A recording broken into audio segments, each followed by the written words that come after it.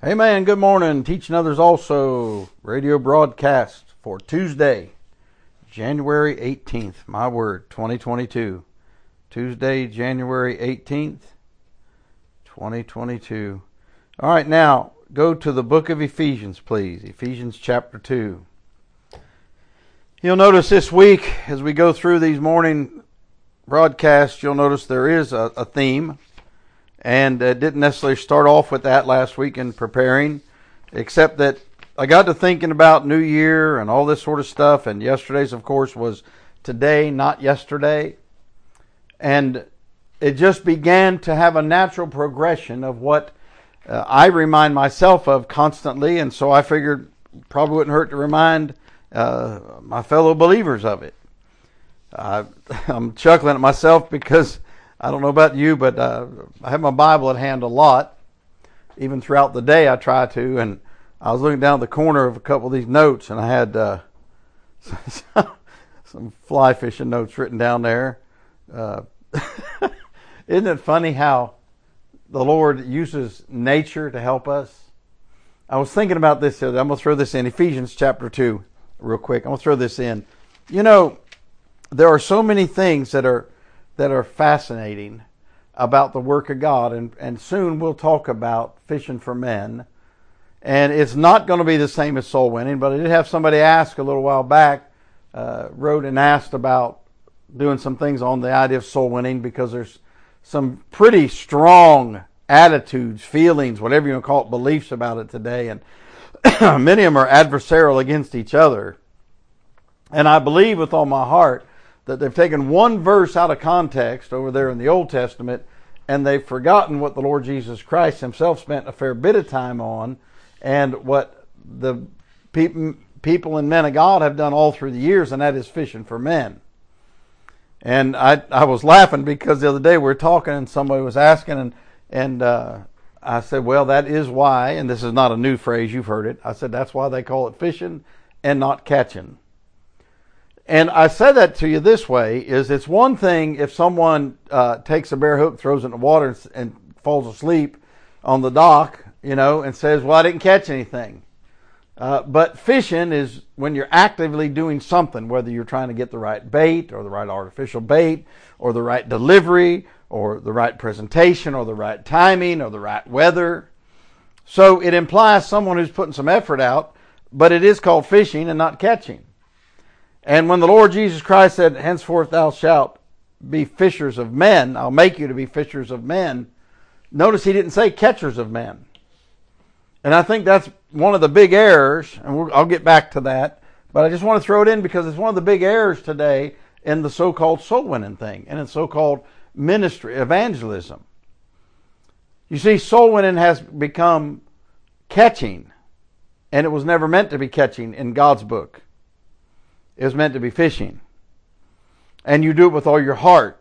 And you do it with great diligence. And you do it with care. And you do it with prayer. And with the right attitude. And you don't try to run the fish off, like a lot of y'all soul winning is. And then you glory in it. It's not. All right. Frozen in the past is today's lesson. Ephesians chapter 2. Almost really a devotional thought. But we're going to read quite a few verses and make what comments we can today. But keep that in mind. In the future, we're going to do that. In the near future, I'm going to work on this thing on fishing for men. I've done all kind of stuff. I don't know if I've got it on the website. I've done whole courses of it in the Institute before. And to this day, I see it helping men in the work of God who are doing it in such a way that it is matching the way God does it.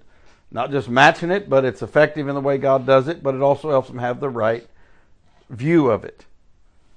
It's not how many of anything you do, although it's good to put out what you can. It's not how many professions of faith you can get. Well, we'll go back to that. Okay. Like I said, this is for Tuesday morning. Here we are. It's Tuesday morning, and I'm just going to go ahead and leave it in there instead of going back and cutting it out. All right. Ephesians chapter 2, verse 1.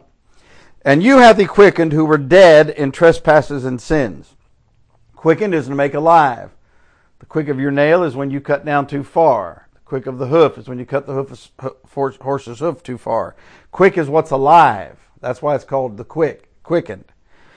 Wherein in time past you walked according to the course of this world, similar to Psalms 1 verse 1, according to the course of this world, according to the prince of the power of the air, the spirit that now worketh in the children of disobedience, among whom also we all had our conversation. Your conversation is not just what you say, but it's your whole life, your conversant, everything, behavior, life, lifestyle. We had our conversation in times past, in the lust of our flesh, fulfilling the desires of the flesh and of the mind. By the way, a person might have been a very moral person, and they might have even been sober, but whatever their flesh lusted after, they did. Some people, I read the other day about these 3 fellows that died within the last year doing these really dangerous things, mountain climbing things. That's what their flesh lusted after. They weren't called to climb a mountain and die climbing a mountain. They weren't called of God to, jump off the top of buildings and that kind of stuff. So the lust of the flesh, verse 3, fulfilling the desires of the flesh and of the mind. Some people have immersed themselves in education. Some people have immersed themselves in politics. There's all kind of ways by which the old nature is manifested. And we're by nature the children of wrath, even as others. But God, here we go, praise the Lord. Old J. Frank Norris had a message called, But God.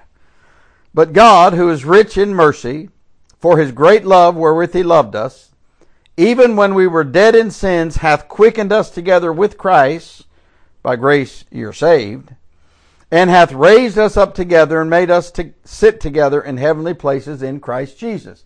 That's your standing before God right now. Verse 7, that in the ages to come he might show the exceeding riches of his grace and his kindness toward us through Christ Jesus. The next 2 verses are very well known to the average Christian. For by grace are you saved through faith, and that not of yourselves. It is a gift of God, not of works, lest any man should boast. Many have never memorized verse 10, but I would recommend it. For we are his workmanship, created in Christ Jesus unto good works, which God hath before ordained that we should walk in them. God's will, God's order, God's appointed condition for a person who receives Jesus Christ is not just that they get saved, but that they live saved, and that they bring forth good works by his measure, that we would walk in him. Verse 11, wherefore remember that ye being in time past Gentiles in the flesh, your family tree, who are called uncircumcision by that which is called the circumcision. In other words, at that time period in history, the Jews considered themselves special because of the token given to Abraham of circumcision. That by that which is called it, verse 12, that at that time ye were without Christ, being aliens from the commonwealth of Israel and strangers from the covenants of promise, having no hope without God in the world. You're not that now. Watch. But now, in Christ Jesus, ye who sometimes were far off are made nigh by the blood of Christ. Now, get a hold of this. The subject is frozen in the past. There are so many Christians that are frozen in the past, even though maybe they go to church, even though they might have, hear some preaching, even though they know they're saved, etc.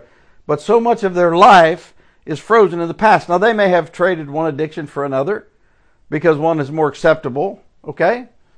But don't let God down by you freezing yourself in the past. Let him bring you into the present, as we said yesterday, today, not yesterday. Now listen, you are not your old nature, and others are not their old nature. You really would not want others to judge you the same way you judge them. And if you would, that means you're not looking at yourself very honestly sometimes. It's not about enabling sinful behavior. It is about your memory and conversation and what you think on. Okay?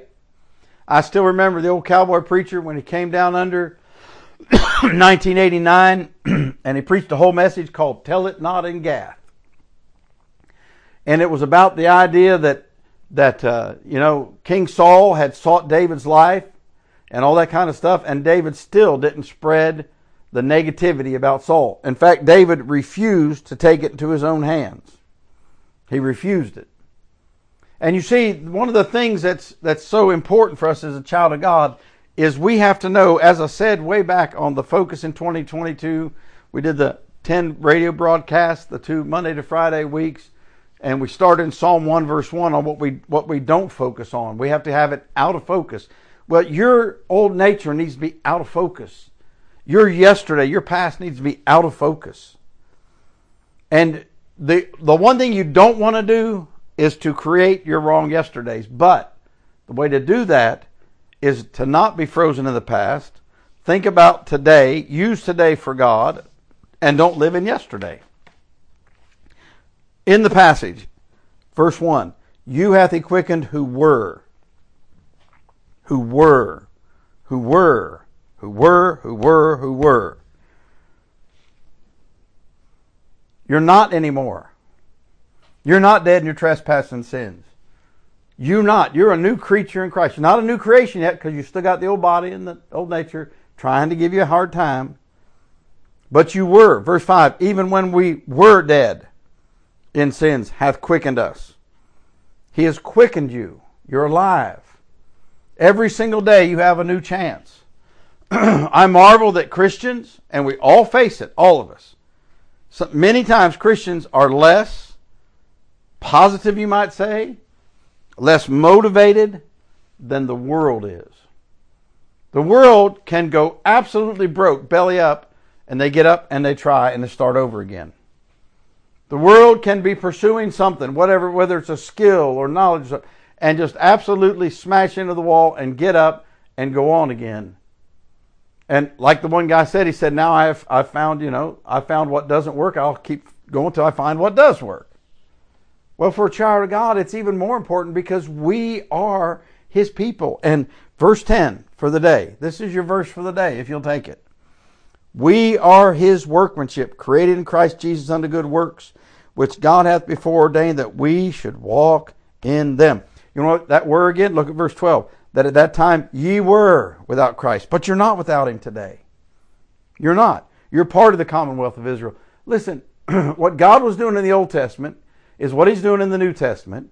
He didn't divide up, well, we've got Israel in the Old Testament, and we've got the church in the New Testament, and we got all these dispensations. He's going to bring them all together in one. And no, it won't be the way Israel thinks of themselves, but it's not going to be the way some of y'all Christians think of yourselves. He was doing one body to begin with, and you read it and read it and read it, and you might get it someday. If not, you'll get it when you get there. I think Brother Wood's advice, tell it not in Gath, is good. He had lived to see a time when all the negative things about people were getting repeated and repeated and repeated. Now you live, you Americans, citizens or livers in the United States, and you probably in your own country. I look at the list the other day, there are people from many countries have been listening to the broadcast. You probably have this in your part of the world. But in political things, it's constantly one against the other, and rightly so, they've got to find the truth out about each other and all this kind of stuff. And you say, well, they have to talk to them about their yesterday. That's true, but that's not who you are, and that's not your job as a Christian. That's what we've got to understand. If you feed upon that stuff, Psalm 1:1, what we ought not to focus on, then it will get to us. Are you frozen in the past? Usually, if you've been saved for a while, it's one or two things. It might be a mindset. It might be a way of thinking. It might be that one set of circumstances triggers your thoughts about another, when in reality God's made them differently, and God wants to show you they're different. And I can attest to it that you've got to really trust him in order to get through them. I get that. But this is a great time of year, and it's another year, and it's another day for us to say, okay, am I frozen in the past? Have I frozen somebody in their past? Like I said, it's not enabling sinful behavior. It's not. It's not treating somebody who's unreliable like they are. It's not. But it is a mindset that says, I got to let God bring me into the present and then the future. We'll continue the thoughts of this week, and tomorrow we're going to talk about forgetting and forward.